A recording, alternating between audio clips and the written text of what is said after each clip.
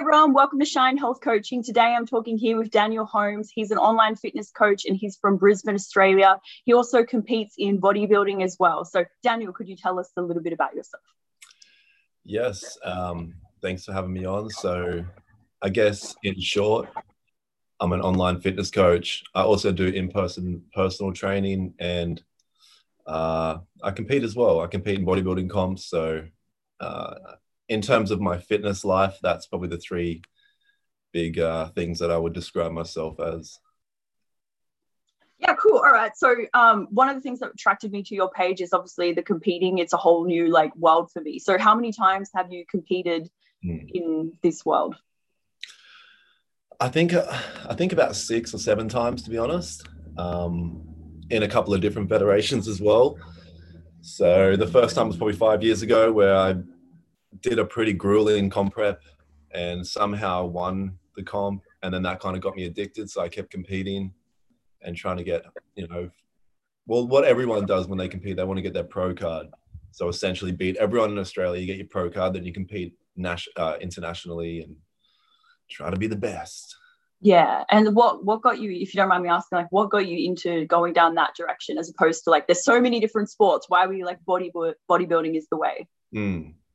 I think, that's the reason why I got into the gym in the first place is the reason I got into the gym in the first place is I had a girlfriend that cheated on me and I was like, I need to get back at her. I need to make her jealous, some really young mindset kind of thing. And then just started training, got hooked. And then I had decent genetics. My body started to look pretty good, in terms of whatever. And I had a guy that was like, oh man, you should compete.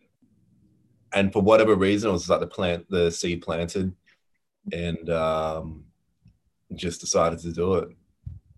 And it turned out pretty good. You know what? I've been studying that literally today and last night about mastering your dark side, and how a lot of people who go into a sport or whatever or become successful at business is because they had some kind of emotion that they wanted to kind of your response, oh fine, I'm gonna get back at you. And even I think about my life as well, I'm why am I so driven to do all these things? And I think there's moments of those that come from dark side as well. So I think it's part of integration as a human to integrate those parts. Maybe something bad happens, but you can take something good out of it. And now it's 6 years later, you've done all these competitions, and it's That's interesting. I like that. I never really thought. Is that a book you said you read? Is that what it's Robert Greene. Okay. He's we have the same personality style. He's INFP Enneagram 3. So I really relate to his work. And he just talks about how, it was on YouTube, Lewis Howes and him were doing an interview about mastering your dark side and that. But it's a common theme. I'm seeing multiple different speakers talking about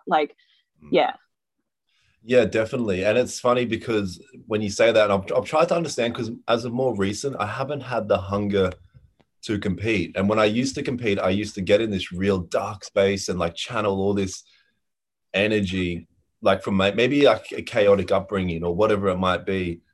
And as I've got older, I've started to develop myself and become a better human being. I just don't have that much darkness to tap into anymore. So maybe... I know what you mean. I had that moment as well. I was I don't feel I feel when I first started Muay Thai, I was so angry. I was I'm so angry at everyone, and it was kicking things and whatever, just release that. But then you release that and you're oh, okay. And I feel that's when it flips into a more altruistic mode of I want to help people. You know what I mean? You can only go so far with that, and then it's you've used up that energy. Yes. And then from that point you actually kind of see the benefit of helping people. People come to you hey, can you help me with my gym stuff? Or people tell you they're getting results, and then from that actually you find a good place of oh, I made a difference. And then that's a whole new seed that's planted. Yeah, for sure. Yeah, most definitely. And it's anyone that's on a super high level athletically or in some competitive field, they usually have always come from some sort of broken or chaotic upbringing, and they've figured it out. Because you can't channel into that for 20 years. You've got to find other ways to keep that high level of output. So that's interesting. Oh, interesting. It seems everyone has this experience. Okay, so but when you started doing your preps and that, what was the actual experience from going from doing gym normally and then going into prep, because it seems to be, from what I'm understanding so far, it's like super structured. It's like, you know, like I love to go to the gym and I'm like, today I'll do deadlifts. But then it's like you have to train legs that day, and then, you know, and you have to eat that certain amount of food. So how did you find yourself like just, you know, gravitating towards that and liking that structure, or did you find it difficult to, yeah? Yeah. Well, I found it pretty easy at the start because the results were really incredible. So I was like addicted to the results. But then I got an online coach who just suffered me. So like he had me on no carbs and no fats for 2 weeks straight. And I did develop this really bad relationship with food by the end of it. I used to Google food every night and just look at like food porn and just imagine wow. eat that. And I remember one time in particular, it was like 3 weeks out from comp, I'd been 100%. And then something just happened in my brain. I just switched. I went to the movie theater, bought a whole thing of popcorn, bought a whole thing of ice cream, just sat in the movies and ate it all. And then by the time it was all finished, it just like hit me. I was like, what have I just done? And I walked out of the movies. I was like, no, I've just ruined everything. And I called my coach. I'm like, you're going to have to pull me out. And he's like, it's all right. Just chill out. You'll be fine. But that began like this cycle of my relationship with food. Not in a healthy way either. But over time, you kind of adjust to it. And like my most recent comp, I have this mindset that I try my best to not even think that I'm in comp prep, because then you start to become this person that's in comp prep, and everyone, like, you associate your whole life with prep. It's like it's just a sport. Like, you've got to live as well. You probably would have noticed that when you got into fights as well. Like, you probably stayed up at night thinking about how you could have got knocked out and stuff like that. And I definitely feel like I went into tunnel vision, where it's like everything else in your life fades away and you're just focused on that. And then it's like, you can't, like, I remember I had a fight and then I came home, I knocked her out in like the first round. I came home that night and then like cried in bed, because it was kind of like, oh, I actually felt like a disappointment that it was over. And then it was like, well, now what? Like you have nothing else anymore. So I felt a little bit of that. And I think now I'm a lot more focused on like career and stuff. So it's like I can put that energy into career and sport. Whereas if you just put that energy into sport, it's just it's too one-dimensional. But I don't know, like I'm hearing so many different opinions on this, because it's on one side, it's like you like if you give everything to a sport, you're going to do so well at that sport. But then at the same time, like, like you said, like it just sucks you into this world of like tunnel vision, where you're like, like for you it would be, I'm in comp prep, I can't eat like this, I can't, like, and it just starts to like all of your thoughts go all around. Well, this is the thing, I'm so solid on my stance on this exact subject because I put tremendous amounts of thought into it. And I honestly think, when you think about like the 5 key factors of living a healthy life, it might be friends, health, business, career, family. And if you neglect even 2 of them in your preps, you're going to knock the person out in the first round and cry, because you realize you don't have any friends anymore, or you don't have a career anymore. And it's like, you've got to make sure that they're still a priority, because you can't really be the top of anything if you're neglecting really important aspects of life. You've got to have a good balance. Yeah, I noticed that. I feel like sometimes I'm not aware of my feelings, which is weird considering I'm a very like feeler kind of person, but I'll just be like, that feeling is not important on the pursuit of this goal. But then it's like, it comes up and kind of smacks you in the face, and it's like, I am important. Like, I would kind of leave my friends, like not spend time with my friends and just alienate myself from everyone and just focus on studying or going to the gym.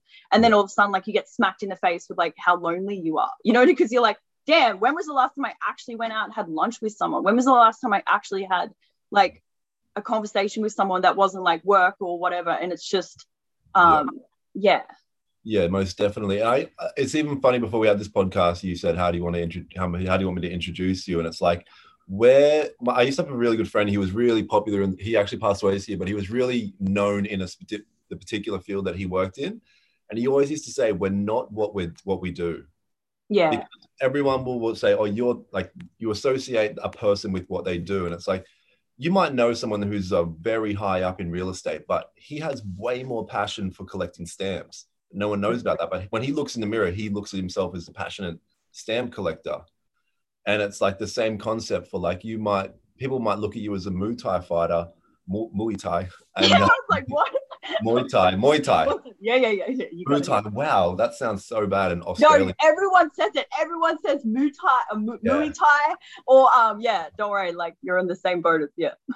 Yeah. But as you said, you've got, you would look at friendships as another passion or Hmm. career and stuff like that. And it's like, yeah, you got to have that balance, I think, for sure. Yeah. So what do you think leads people to focus so much on that then? Like, is it just they get that validate, like society rewards a real estate person, whereas they're not going to reward a stamp collector? Like, Yeah. That would be one thing for sure. It depends on what it is as well. Like for someone like a competitor in some type of sport, that could even be within yourself. You could fool yourself for a short period of time to believe that you're this thing now because you got a knockout in the first round, or me, I got my first combo, I got first. So you get this heightened sense of accomplishment, like this is me, this is what I'm meant for. yeah. And you forget, oh, actually, I'm really good at building businesses. I'm really good at managing people. And it's like, I'll deal with that later. Mm. I've got this heightened serotonin burst from knocking someone out. And it's like, it's really hard to stay centered, like anything. Or you think about when you get in a new relationship and it's like all this heightened stuff. It's like, oh, she did mention that she cheated on her ex-boyfriend. It's like, that's all right. That's all right. I've got Yes. these, Oh my God. I was like, I've been researching this so much, like character. Like so many people get so focused on like achievements or whatever, and then they just totally bypass the character of a person. But it's like at the end of the day, no one, like someone is not they're not their pro card, they're not their fighting status, they're that character of that person. And it's just like when push comes to shove, that's who a person really is. And I think sometimes sports can be a good way to develop your character, but at the same time, if you start to like neglect other areas of your life and think that that's all you are, and you're just like, this is my character, this is my whatever. Like, I agree with you on that point of like, it becomes addictive because you do get that high of like winning and you're like, well, I'm a winner. But it's like, yeah, but did you spend time with your friend today? Like, if your friend called you right now, would you give them the time to be there for them? Would you actually listen to them? Would you be, yeah, most definitely. Yeah, I think we all get it to some degree. I was just going to touch on something you just said about that. I completely forget, but yeah, I think it's like that hit of I've achieved something. It's so easy to get absorbed in that, most definitely. But that's what you said. You do with sporting accomplishments. I'll be delusional to say that I didn't learn a ton about myself or just about so many things by staying disciplined. Like discipline in itself is an incredible thing. Like the ability to say no to things to something more beneficial down the track that holds a lot of weight. Mm-hmm. And what was I going to say? In comp prep, I learned that big time. Like, because when you think about it, like the easy thing realistically would be to do the easy thing. So like right now, if I feel down, I could go do drugs. Really, if I feel horny, I could go to a brothel, right? Everyone can do these extreme things, but you don't want to do that because there's massive repercussions. And it's like, every human has this desire, like sexually, you want this heightened serotonin rush constantly. Life can be boring sometimes. And the easy thing is usually the bad thing. So in comp prep, you learn the easy thing would to be indulge in my sugar addiction, but you can't. And you start to learn repetitively, week after week, that I can't do the thing that I have desired to do. And you build like this mental toughness. Yeah. And do you think that comes from like, obviously you have an end goal in mind, like you have a reason to say no to eating that junk food. Whereas it's like, like for me, I'm like, pretty comfortable in my body. I could eat that chocolate and it's, it doesn't really matter, because it's like, I'm not getting up on stage and going to be critiqued for my body. So is it like, you've got a big why, you know what I mean? Yeah. It has to be strong. It has to be strong. Like for instance, you have a massive, your end goal is I could die, because you can die in a fight. Yeah. Right? So for you to wake up and go, I don't want to go to Muay Thai today, could have repercussions. And it has to be a really strong why. And for fighters, I think it's like one of the strongest. Like I think fighters and bodybuilders are very similar in the sense you have to diet, train. For a short event. Like realistically, you're only on stage or in a ring for a couple of minutes. Oh, that's the thing. I feel like the things I'm noticing is that in bodybuilding, it's more like structure of like eat the same food, train the same way, and just progressive overload, you know what I mean? And like adapt to your nutrition and whatnot. Whereas fighting is like you could you probably don't even have to eat as specialized as with bodybuilding. Yeah. And it's more like you get in there and you train really hard. Like I think the hard thing about Muay Thai is like surviving the rounds. Like in Muay Thai, we have this thing called like Shark Tank, where it's like you're in the middle of the ring and then they have all people in like around the ring, and then the bell goes off, you have to fight that person. Next bell goes off, you have to fight that person. So it's like it's all about like pushing yourself to your physical limit. Like how far can you go before you physically and mentally break down? And it's all about like getting you in the corner, like just beating you up until you break down or something inside you flicks up and you fight back. You know what I mean? Because when you're in the corner in a fight, they're not gonna go,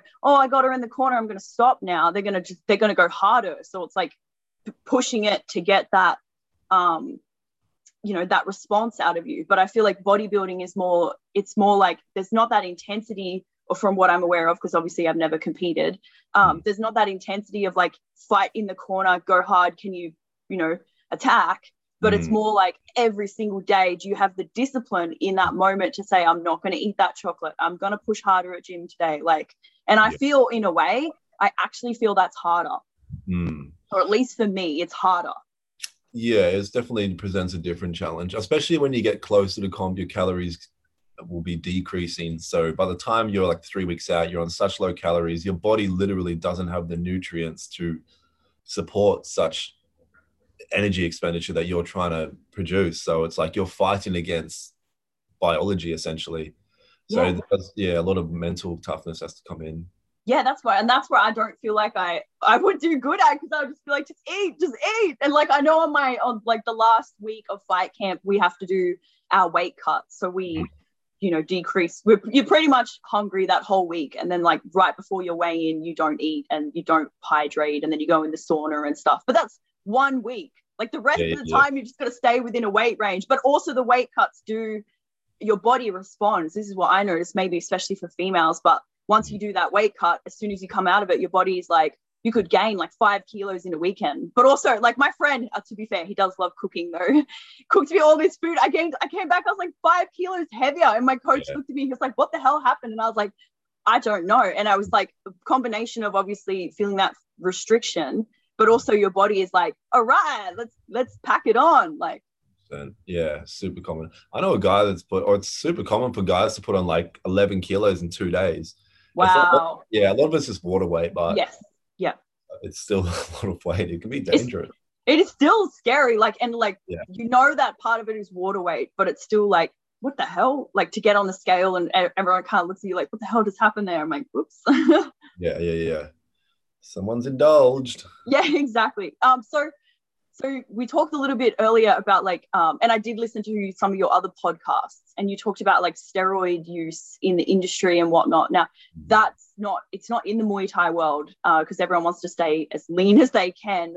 But now I'm in this bodybuilding gym and it's kind of everywhere. So can you kind of open the doorway and tell people a little bit about that? Because I feel like it's kind of like this hush hush thing unless you're in the bodybuilding world. Right. I guess the biggest thing as to why it's so hush-hush is, one, it's illegal. So that's a big thing. But with that being said, like there are a lot of people that, without having to go into detail, that are pretty open about their use or past use. I'm pretty open about my past use and stuff. But I guess the biggest thing is, especially for guys, because girls do steroids as well, but especially for guys where there's like this, you start training with your friends and stuff and you start getting progress, and it's easy to, you'll usually hit somewhat of a plateau or a perceived plateau, and you go, what can I do to get past this plateau of gains and body fat? And a lot of people look towards enhancements like steroids. And look, to be honest, steroids, like if they're used effectively and smart and you know what you're doing, you've done enough research, it's not as unhealthy as it may be perceived by especially the media. But yeah, like it's a very easy avenue to go down because the results are quite quick and very noticeable. Yeah. right? But you'll hear a lot of horror stories because some young guy will go, I want results. He'll start smashing a ton of gear, and then he's just completely ruined his hormones, his natural testosterone development, his estrogen levels.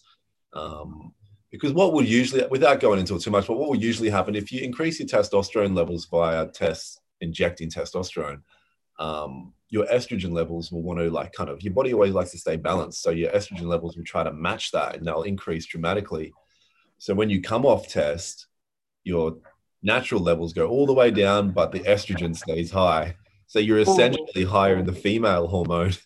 And a lot of guys, that doesn't respond well with them at all. I was going to say, like, I've spoken to some females who've taken steroids, and I don't think any girl should take, well, this is just my stance, just my opinion. I don't think any female should take testosterone or anything like that because of the physical side effects. And like, I remember talking to one of my friends, and she was quite masculine build, and I was like, and then she admitted she took steroids, and I was like, yes, like, yeah, you're a female putting more testosterone, your body's going to go more masculine, like the voice changes, like all of those things. And I'm just like, I don't think it's worth it. The interesting thing is, their voice goes, it definitely changes. And I think from what I understand or from experience, because I had an ex-girlfriend years ago that did it, and the voice kind of goes croaky and it stays like that for life. Yeah. Doesn't go back. The sides can be pretty intense. Yeah. Well, that's what for me personally, I wouldn't take steroids just because it's like, just admit it, you're on them right now. No, I'm not. No. No, but I did, because you did think about that. You're like, I looked at all these female competitors and I was like, why don't I have a body like them? Like, I train well, I do whatever, and it's like, I don't have that body. And then my friend sat me down and was like, because they're on steroids. Like, you're trying to do something that a female body cannot do unless you're taking steroids. And it's like, if you want to go and get that body, you have to do that. And I was like, well, I'm not willing to do that. But then I think about it, like, it's a bit hypocritical because I go and get kicked in the face 10 times in a day. So we all have our things where we're like, I'm prepared to do that. Like, I could get knocked out or potentially killed in a fight, and I'm like, that's fine, let's go down that alley. You know what I mean? But but then you don't want to have to double it up. I could potentially get kicked in the face, plus I'm altering my hormones. Oh no, God, no. Yeah, no. I think I'm actually going to go back to Muay Thai. I feel like I've gone down this like bodybuilding direction, and it was like a very curious thing for me of like, what is this world? And but I feel like I'm definitely a fighter, not a bodybuilder. I would much rather get put in a corner and have to fight my way out than have to never be able to eat chocolate for like 8 weeks or something. I'm like, no, give me the chocolate. I'm all in that direction. That's my yeah, for sure. I've started doing a bit of boxing recently. It's I did a bit of Muay Thai back in the day, but to get to the level of like being willing to fight is a whole nother world. Hey, I don't know. I felt like I had my first fight after 3 weeks. I felt like, it was really bad. It was really bad. Like, I'm not saying it was a great fight, but I just like jumped in. And for me, it was like an adrenaline rush. It's like jumping out of an airplane, or like, you know what I mean? Like, you get that high off it. I guess what you would get that high, you would get off stage, getting on stage. It's that kind of thing. But I don't know. I just never, Are you going to fight? I don't think so. It's, you know what it is. I've done too much bodybuilding, and it's like I'm noticeably slower. Like, it would be silly, and I would have to fight a heavyweight, so like the chance of getting completely knocked out is much more higher. Oh yeah. No, I do not envy the heavyweight fighters. I thought that too. Like, I got quite muscly probably about 1.5 years ago, and I noticed I was slower in the ring. So it's like, you do have to stay quite lean, but then it's like, this is what I had the and ah about. I was like, I want to look this way physically, like all these female bodybuilders have like this great shape and that, but then I want to be functionally fit and able to do my sport, and everyone's like, you can't do it. So I think I'm going to take what I've learned from the nutrition aspects and the bodybuilding aspects that I've been going down this journey for the last 6 months, and take that into my Muay Thai and shape my body while I'm still doing my functional training. And I think I probably will never have like that awesome physique, but I'll at least be, have more awareness and more, A a little bit more muscle for knocking chicks out. Knocking chicks out, yes. Okay, so I listened to some of your podcasts as well, and you're talking about like limiting beliefs in the fitness industry. What are some like patterns of beliefs that you see people have when you're training them, or even on your journey?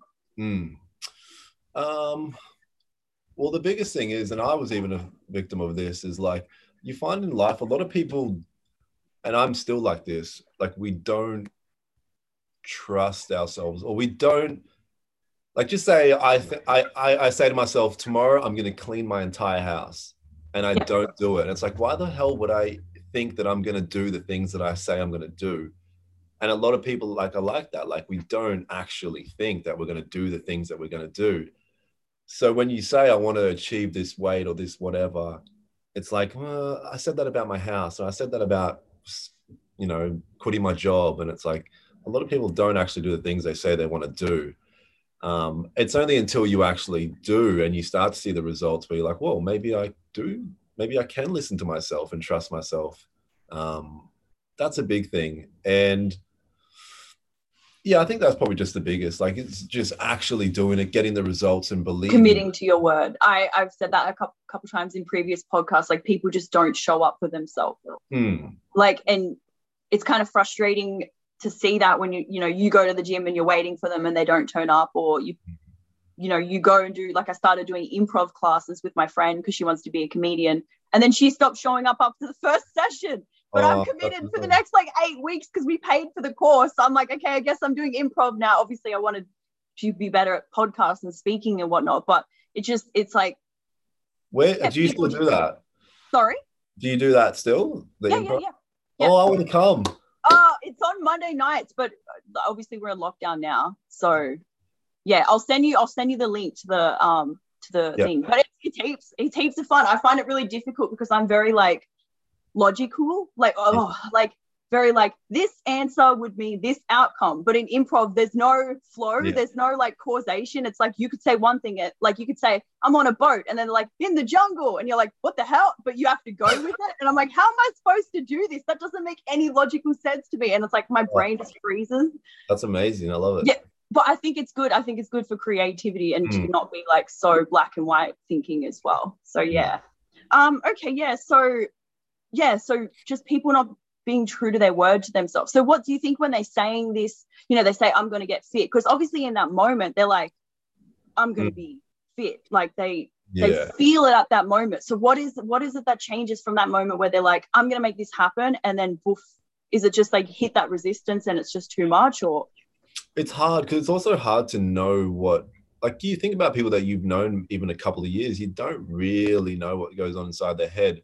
And the big couple of indicators I always say is, or I don't say it, but I always know, is someone that comes in like way under enthusiastic, they're not going to get results. And someone that's super enthusiastic, they never get results either, because they're just that's the type of person that they just run off moments of motivation. Like, what they believed then and there was true, but when they went home, that motivation came down, and they never last more than a couple of weeks because they're just too much like this. And my sister's like that. I say it all the time. You got to, like, she's either up here or down here. I'm like, just even it out a bit, even it out. Okay, I definitely think I was one of those people who was like, just right. I was like, motivation, and I go and get stuff done, effective in that moment of motivation. But one of the things, like, now that you talk about it, that I'm learning to do is be like, I know I don't feel like doing it, but this is the to-do list checklist for today. You've just got to do it. But sometimes it does feel a bit monotonous of like, just checking those boxes, so exciting. It's like, but like you'll find like the way you conduct yourself in one thing is usually how you conduct yourself in most things. Right? I agree. And I've even been like, I've been so obsessed with like the relationship between like a girl and a guy, or a girl and a girl, like in a partnership, like a relationship. And it's like the way that people usually show up in a relationship is like how they do in life. Like, are you the type of partner that only goes off that heightened emotion of the initial stage of the relationship? Just any situation. And it's like, it's usually reflects in other aspects in their business and their friendships. Yes, I agree. I'm always like, why would you ever like commit? If someone can't commit to themselves, why would they ever commit to you? Yeah. You know what I mean? Like they can't even do that for themselves. They can't even show up for themselves. How are they ever going to be able to do that for the people around them? And it's just like, because it's a character flaw. Like it's so hard in life to even change yourself and become the person you want to be, let alone, you know, yeah. And not to mention like the way that people date in this day and age. It sounds like I sound like an old person, but it's true. Like it's much, I don't know, like the idea of games and like trying to do things unnaturally to get a certain response is so common. Yeah, and all the like dating coaches are like, just ignore them, and then everyone ignores them, and then no one ever talks, and it's just like, yeah. It's actually crazy some of the advice like influencers are giving these days. It's really messed up. Yeah, no, I was thinking that it's amazing. Like there's so much information out there in the world, but it's like not all of it's good information. And it's kind of like, it's so easy to get sucked into like one culture, but that culture could be totally, like the dating culture, the influencer culture, like all of those have consequences that we're not even aware of because it's a new thing. Like we're in a new generation. I was totally studying this ironically last night as well, talking about different generations. So for every timeline, there's 4 different groups of people alive.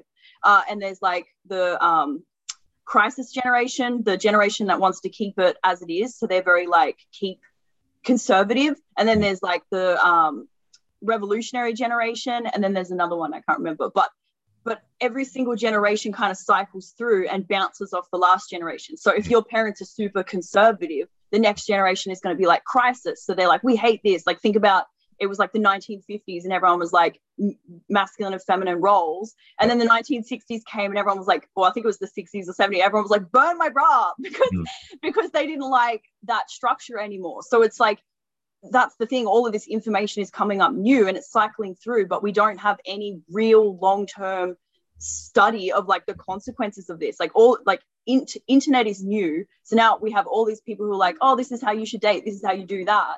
But you look at it and a lot of it's toxic because it's people who are who haven't grown as people going out and giving advice that's damaging an entire generation. And then, I don't know if you follow like Esther Perel or whatever. She's a relationship coach and she talks about how like this generation is kind of like, well, you're a shark, so I'll be a shark. And then everyone's just sharks. And then everyone's all like, no one's actually happy or whatever because of the damage that is doing.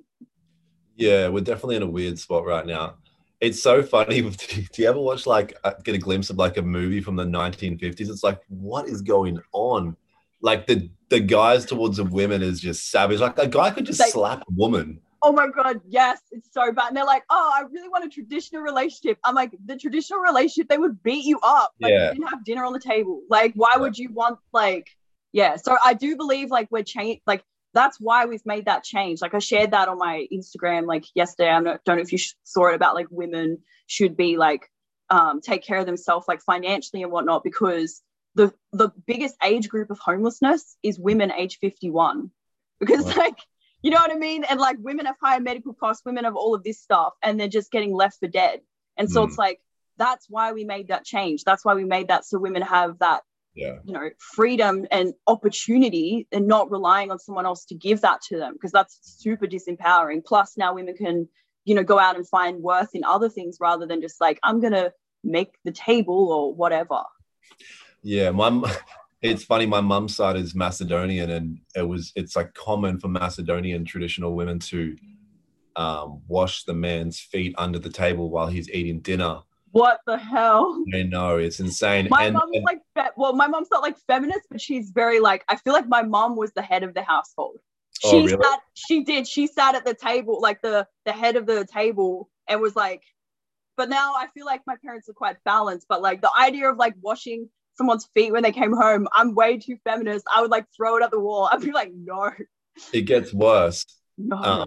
One of my friends who was Macedonian as well, he said, yeah, you should wash his feet under the table and drink the water. Like, I'm going to drink the water. What the hell? Why?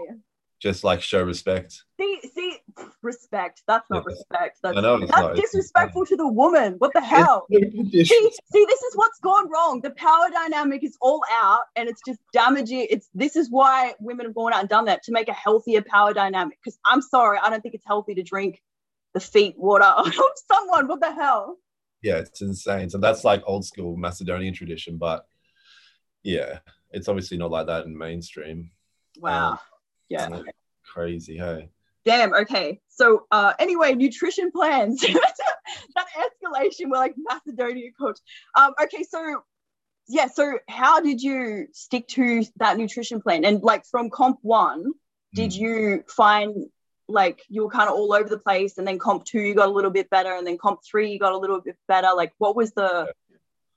I did. I found that the comp process was better, but the aftermath was always the same. I can't avoid it no matter what I do. I've even competed early this year and I thought I was okay, but I still can't fight the post comp blues. I don't know what you would call it, but that motivation is just barely train for months as well. It always lasts like 3 months. We barely train, barely eat. Is it because you've done so much of it that you kind of hate it afterwards? Sort of. I'm personally like everyone knows me as a guy that only trains for 30 minutes. Like I get it done, but I try to dissociate myself from fitness as much as possible, even though it's the industry that I work in. Yeah. Because you can become have a bit of bitterness or resentfulness towards it. That's like anything in life, I think. But that's just what I have to do. A lot of people aren't like that. But yeah. In terms of like sticking to it and stuff, like it's just one of them things. Like for me, I just have to make the switch in my head. Like that isn't an option right now. Boom, there's put an invisible wall up, and then just go through. I know it's annoying to say because you tell people like, how do you quit cigarettes? And it's just like you just have to do it, but you kind of just do have to do it. Yeah. Interesting. And would you consider yourself a more like logical person, or do you follow your feelings more? No, I'm very logical. I've always been told that. Okay, because this is what I've been assessing like different personality types, and I feel like the logical people are the people who are way better at business and at like just getting results in life, because they assess the world logically, and so they're like, well, it makes logical sense to do this to get that result. Whereas a feeler is like, do I feel like doing this? Like we have to go through the hurdle of our feelings to kind of assess if we want to do it. But it's like once we're emotionally engaged, we like go hard on it. But it's also that can flip as well. Like they say you shouldn't have like emotions in workplace. Like you should, you know what I mean? Like you keep that very logical. And as from a feeler perspective, I was like, no, I do everything with my feelings. But then it's like, yeah, maybe that's why you find it difficult to say no to the chocolate, because you're like, yeah, the feelings, like. Yeah. But with that said, do you find, I feel like females are more they're more in touch with feelings or more intuitive or something. Do you find that? Like, I just feel like girls have better intuition and stuff. These are like wizards. There's benefits of every like type of going. So like the logical thinking kind of mindset, very good at just get in and get it done, very good at organizing structures, just good like that. But it can sometimes be at the detriment of being able to like connect with people. So for example, like feelers, or at least my personality type, are very good at like looking at people, understanding people, and being able to make people feel safe, make them feel comfortable, and kind of create a space for people to be able to open up and to have clear communication and to get through that stuff. Whereas sometimes a logical person would be like, ew, I don't have time for that, whatever. And it can alienate people. And it can kind of sometimes create, like if you look at like masculine environments, sometimes men are kind of like attacking each other because they don't have any of that integrated feminine. And so they're very much just like, no one's being honest with each other, no one's whatever. And they're just butting heads and at war, you know what I mean? But also if you go the direction where it's too much of the feeler energy, then everyone's not being honest either, because no one wants to hurt each other's feelings. So they're like, you look great in that dress. You know what I mean? So it's like, I feel like every person or every environment needs to integrate both their logical side and their feeling side. That's why I went into integrating my logical side, because I was like, I'm such a feeler. If I integrated my logical side, then I would be able to, yes, empathize and connect with people and help them through these things. But I'd have the mindset to be able to build a structure and a business and do all of that stuff correctly without being swayed. Yeah, most definitely. But do you feel like like literally just in terms of gender, like females are naturally or just from day dot more feeler types? Yes, because testosterone makes you more aggressive, and it's just a totally different, like we're just different makeup. And like I didn't want to admit that at first, because I was very much like, women and men are the same, we can do it, but we're not. And there's a benefit of masculine energy and whatever, and there's a benefit of female energy. And women are more agreeable. Mm. Women are more empathetic. Women are more intuitive. Like they say, women's intuition. Like as women, like, and I've talked about this with my friends, we can smell a man's intentions. Like we can smell like literally people's like sense and smell who a person's character is just by like being around them. Whereas men, I don't think necessarily, well, they can, but just not to that extent. And that's why that like whole women's intuition comes from, because we're more attuned to that. But at the downside of that is that makes women more likely to be like kind of like taken advantage of because they're more agreeable, which is like, don't too many women are too agreeable. Yeah, I agree for sure. Yeah, that's interesting. And it's funny with the scent thing. Like, it used to be like, oh, is that legit? But now it's like there's proper studies done on it. Like, it's a real thing.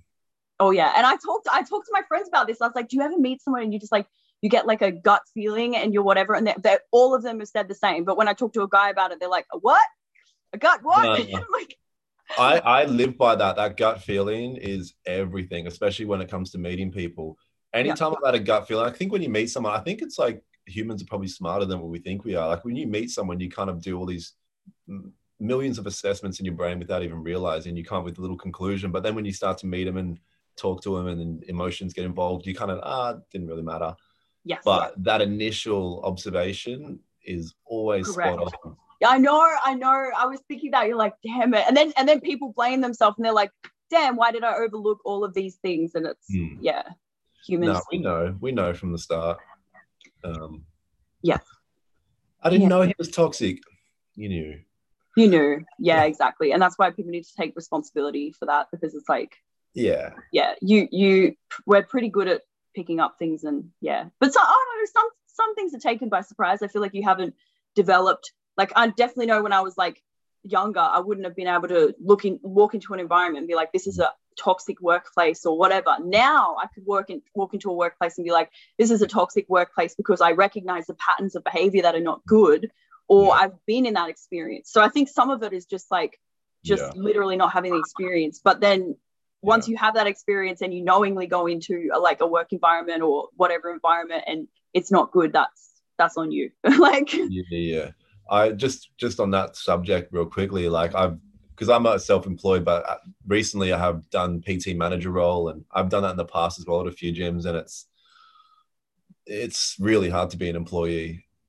It's so hard because you have this hierarchy of managers above managers, and this weird, it's this weird structure. And if you don't have really cool people, and the thing is about human beings, most people, or not most, but a lot of people are dickheads. It's just what it is. Oh my God, yeah. So I've gone into different gyms like recently and like looked at all the cultures. And I would say out of I think it was 7 or 8 gyms that I've been to, I would only classify 2 of them as effective environments.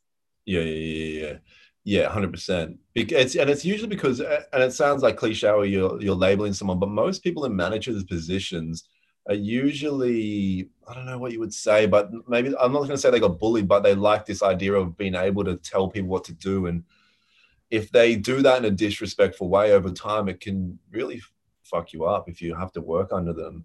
And it's like this thing where if I speak up, I could get fired, blah, blah, blah. And it's just this toxic environment. It can be hard. Yes. Okay. I was studying this last night as well. I feel like it's weird timing. Okay. But literally, if you go into a culture, the culture is set by whoever is the alpha or whoever is the owner of the business or whatever. But if the person who's leading that culture is not, properly integrated in being able to empathize with people or whatever, they have whatever character flaw they have, that's going to ripple through the entire culture. And everyone underneath them is going to be miserable, and you're going to have a high turnover of employees. You're going to have high turnover of people leaving the gym or whatever.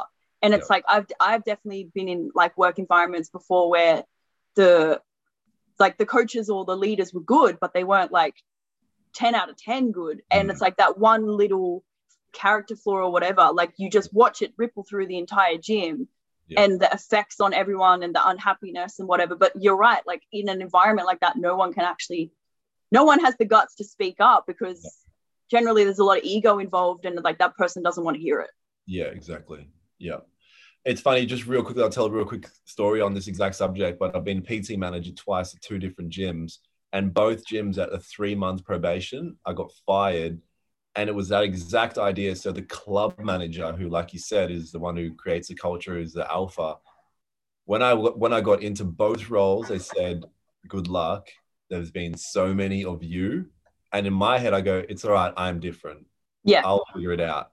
And both times, my thing is, if you treat me, especially in a work environment, really disrespectfully, I'm just going to like raise my concern in a respectful way.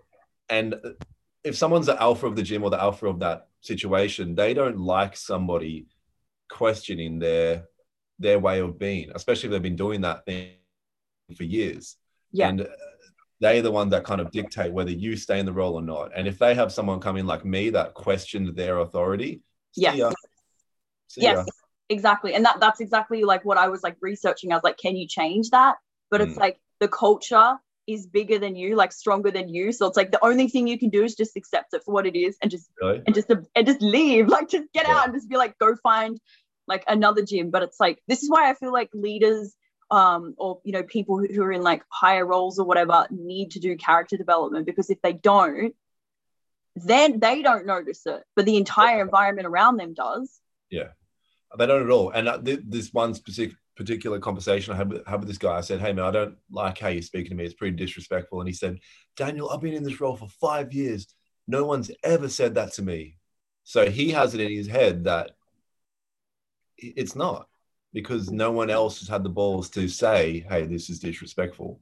Yeah.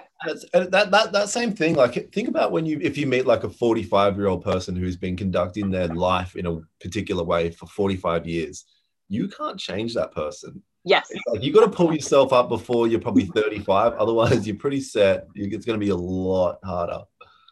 Yeah, exactly. Yeah, I've been thinking a lot about that, and it's kind of like, yeah, you just have to like accept it for what it is. That's why I like have been studying so much about this stuff in my 20s, because I'm like terrified that I'm gonna hit a certain age and just be that way. And it's like the quicker you get it under wrap and fix it, then the more time you have to like train that habit and that personality into yourself. And obviously it's going to have like compounding results in your life, but it's like, yeah, like it's much harder. And I say this in health and fitness too, like it's much harder if you're 40 and you've eaten bad all your life and drank alcohol every night, and then you want to turn around and get a 6-pack. Like you have to undo years of behavior, years of conditioning of who you are. And when you're kind of already set, like those neural pathways are set. Yeah, it's almost impossible. And I'm also pretty obsessed with this idea, because my parents are both in, like, they're pretty much schizophrenic, schizophrenic. And I sometimes will see something I do that resembles something they would have done. And I'm like, oh shit, quick fix that. Yeah. And I'm always in this state of like trying to fix little errors and ways of being. I think you have to be like that. Oh yeah. I think we're all trying to do that. Like, and that coming back to that like generational thing, like if you see that, generally the next generation wants to like rebel from that. You're like, oh God, like I don't want to be like that. Like my family is like out in the farm.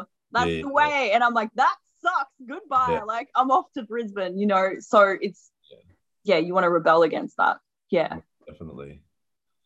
For sure. Now the next generation will be TikTok stars. Yeah, definitely. Yep. You know what? I actually don't mind the TikTok thing, but I think it's like a new way of people expressing their individuality. Like, think about it now. Like, you can be a 14-year-old kid and make $1 million just by filming yourself at home. That's never been a thing before. Yeah. I like it as well, because it's allowing different people to voice their views. So even if those views have no real base, it's still getting the conversation going, you know. It's still, people are like, oh, I saw this and I thought about this, and then it kind of just gets a conversation going, which is I think is good, rather than just having like one way of like, this is the way it has to be, and then everyone who's outside of that has to try and merge into that culture when that's not really who they are. So I feel like this generation probably has a lot more freedom, like to be themselves, but with that also comes the confusion of like figuring that out. I think we'll do it. I think naturally humans will just filter it out and figure it out. I feel like the direction we're going is the direction that we were going to go regardless. Yes. It seems like, because to get to any position of the next level, you have to go through a bunch of shit. I think the next level for human beings, let's say even 50,000 years down the road, there won't be females and males. That's why we're having this weird thing at the moment. It'll just be one species. We'll just be one, we'll be a human. We'll probably be just a computer or consciousness uploaded to it. We'll just be like these robots, these robotic bodies just like walking around like. Honestly, even if we get to 50,000 years down the track, we will not be even a glimpse of what we are now. Yeah, if we survive it, considering apparently like the world's gonna like implode in like 20 years from all the trash we've put in it. Like, yeah. I know. I'm like, thank you, older generations. Thanks for leaving that for us.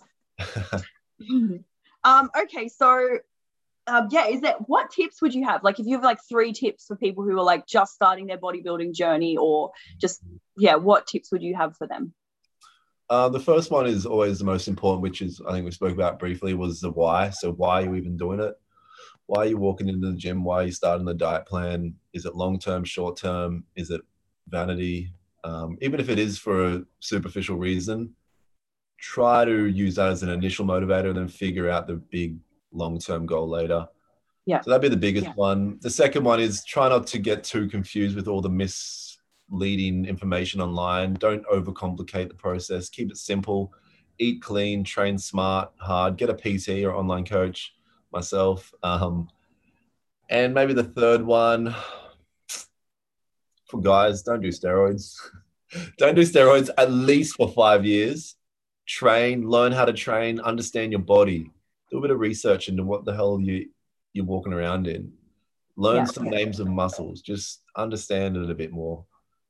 Understand what happens when you eat certain types of foods and stuff like that. Yeah. They're probably the main things, I think. Yeah. And on the steroids thing, I think even from like an emotional perspective, I feel like it's so much better to know that you won because you did that, rather than like if you win and then the back of your head, you're probably always going to be like, the steroids did that. You know what I mean? Like, I feel like part of the joy of winning is knowing that you did that. So it's like you want to get there, but you're stealing the actual prize when you get there. So that's my thoughts, but yeah. Yeah, and the other end of it, which is steroids are usually on it for 8 to 10 weeks. And then when you come off, there's a whole nother world that you have to juggle. Your hormones are just going to be like this. And a lot of people, they'll do their first cycle and they'll never train again because they've just gone through the lowest of lows post-cycle. Wow. Yeah, well, yeah, I appreciate the fact that you talked about it openly, because I feel like no one really wants to talk about that. So like, I really appreciate that you said that and opened up about that on my podcast. So yeah, thanks for that. Yeah, cool. All right. So what I'll do is I'll put your Instagram in the link. Do you have a website or anything people can contact you on? Yeah, so my Instagram is _Daniel Holmes _ and then website's danielholmesfitness.com. That's about it. All right. Sick. All right, everyone. We will leave it there and we'll see you on the next podcast. Amazing.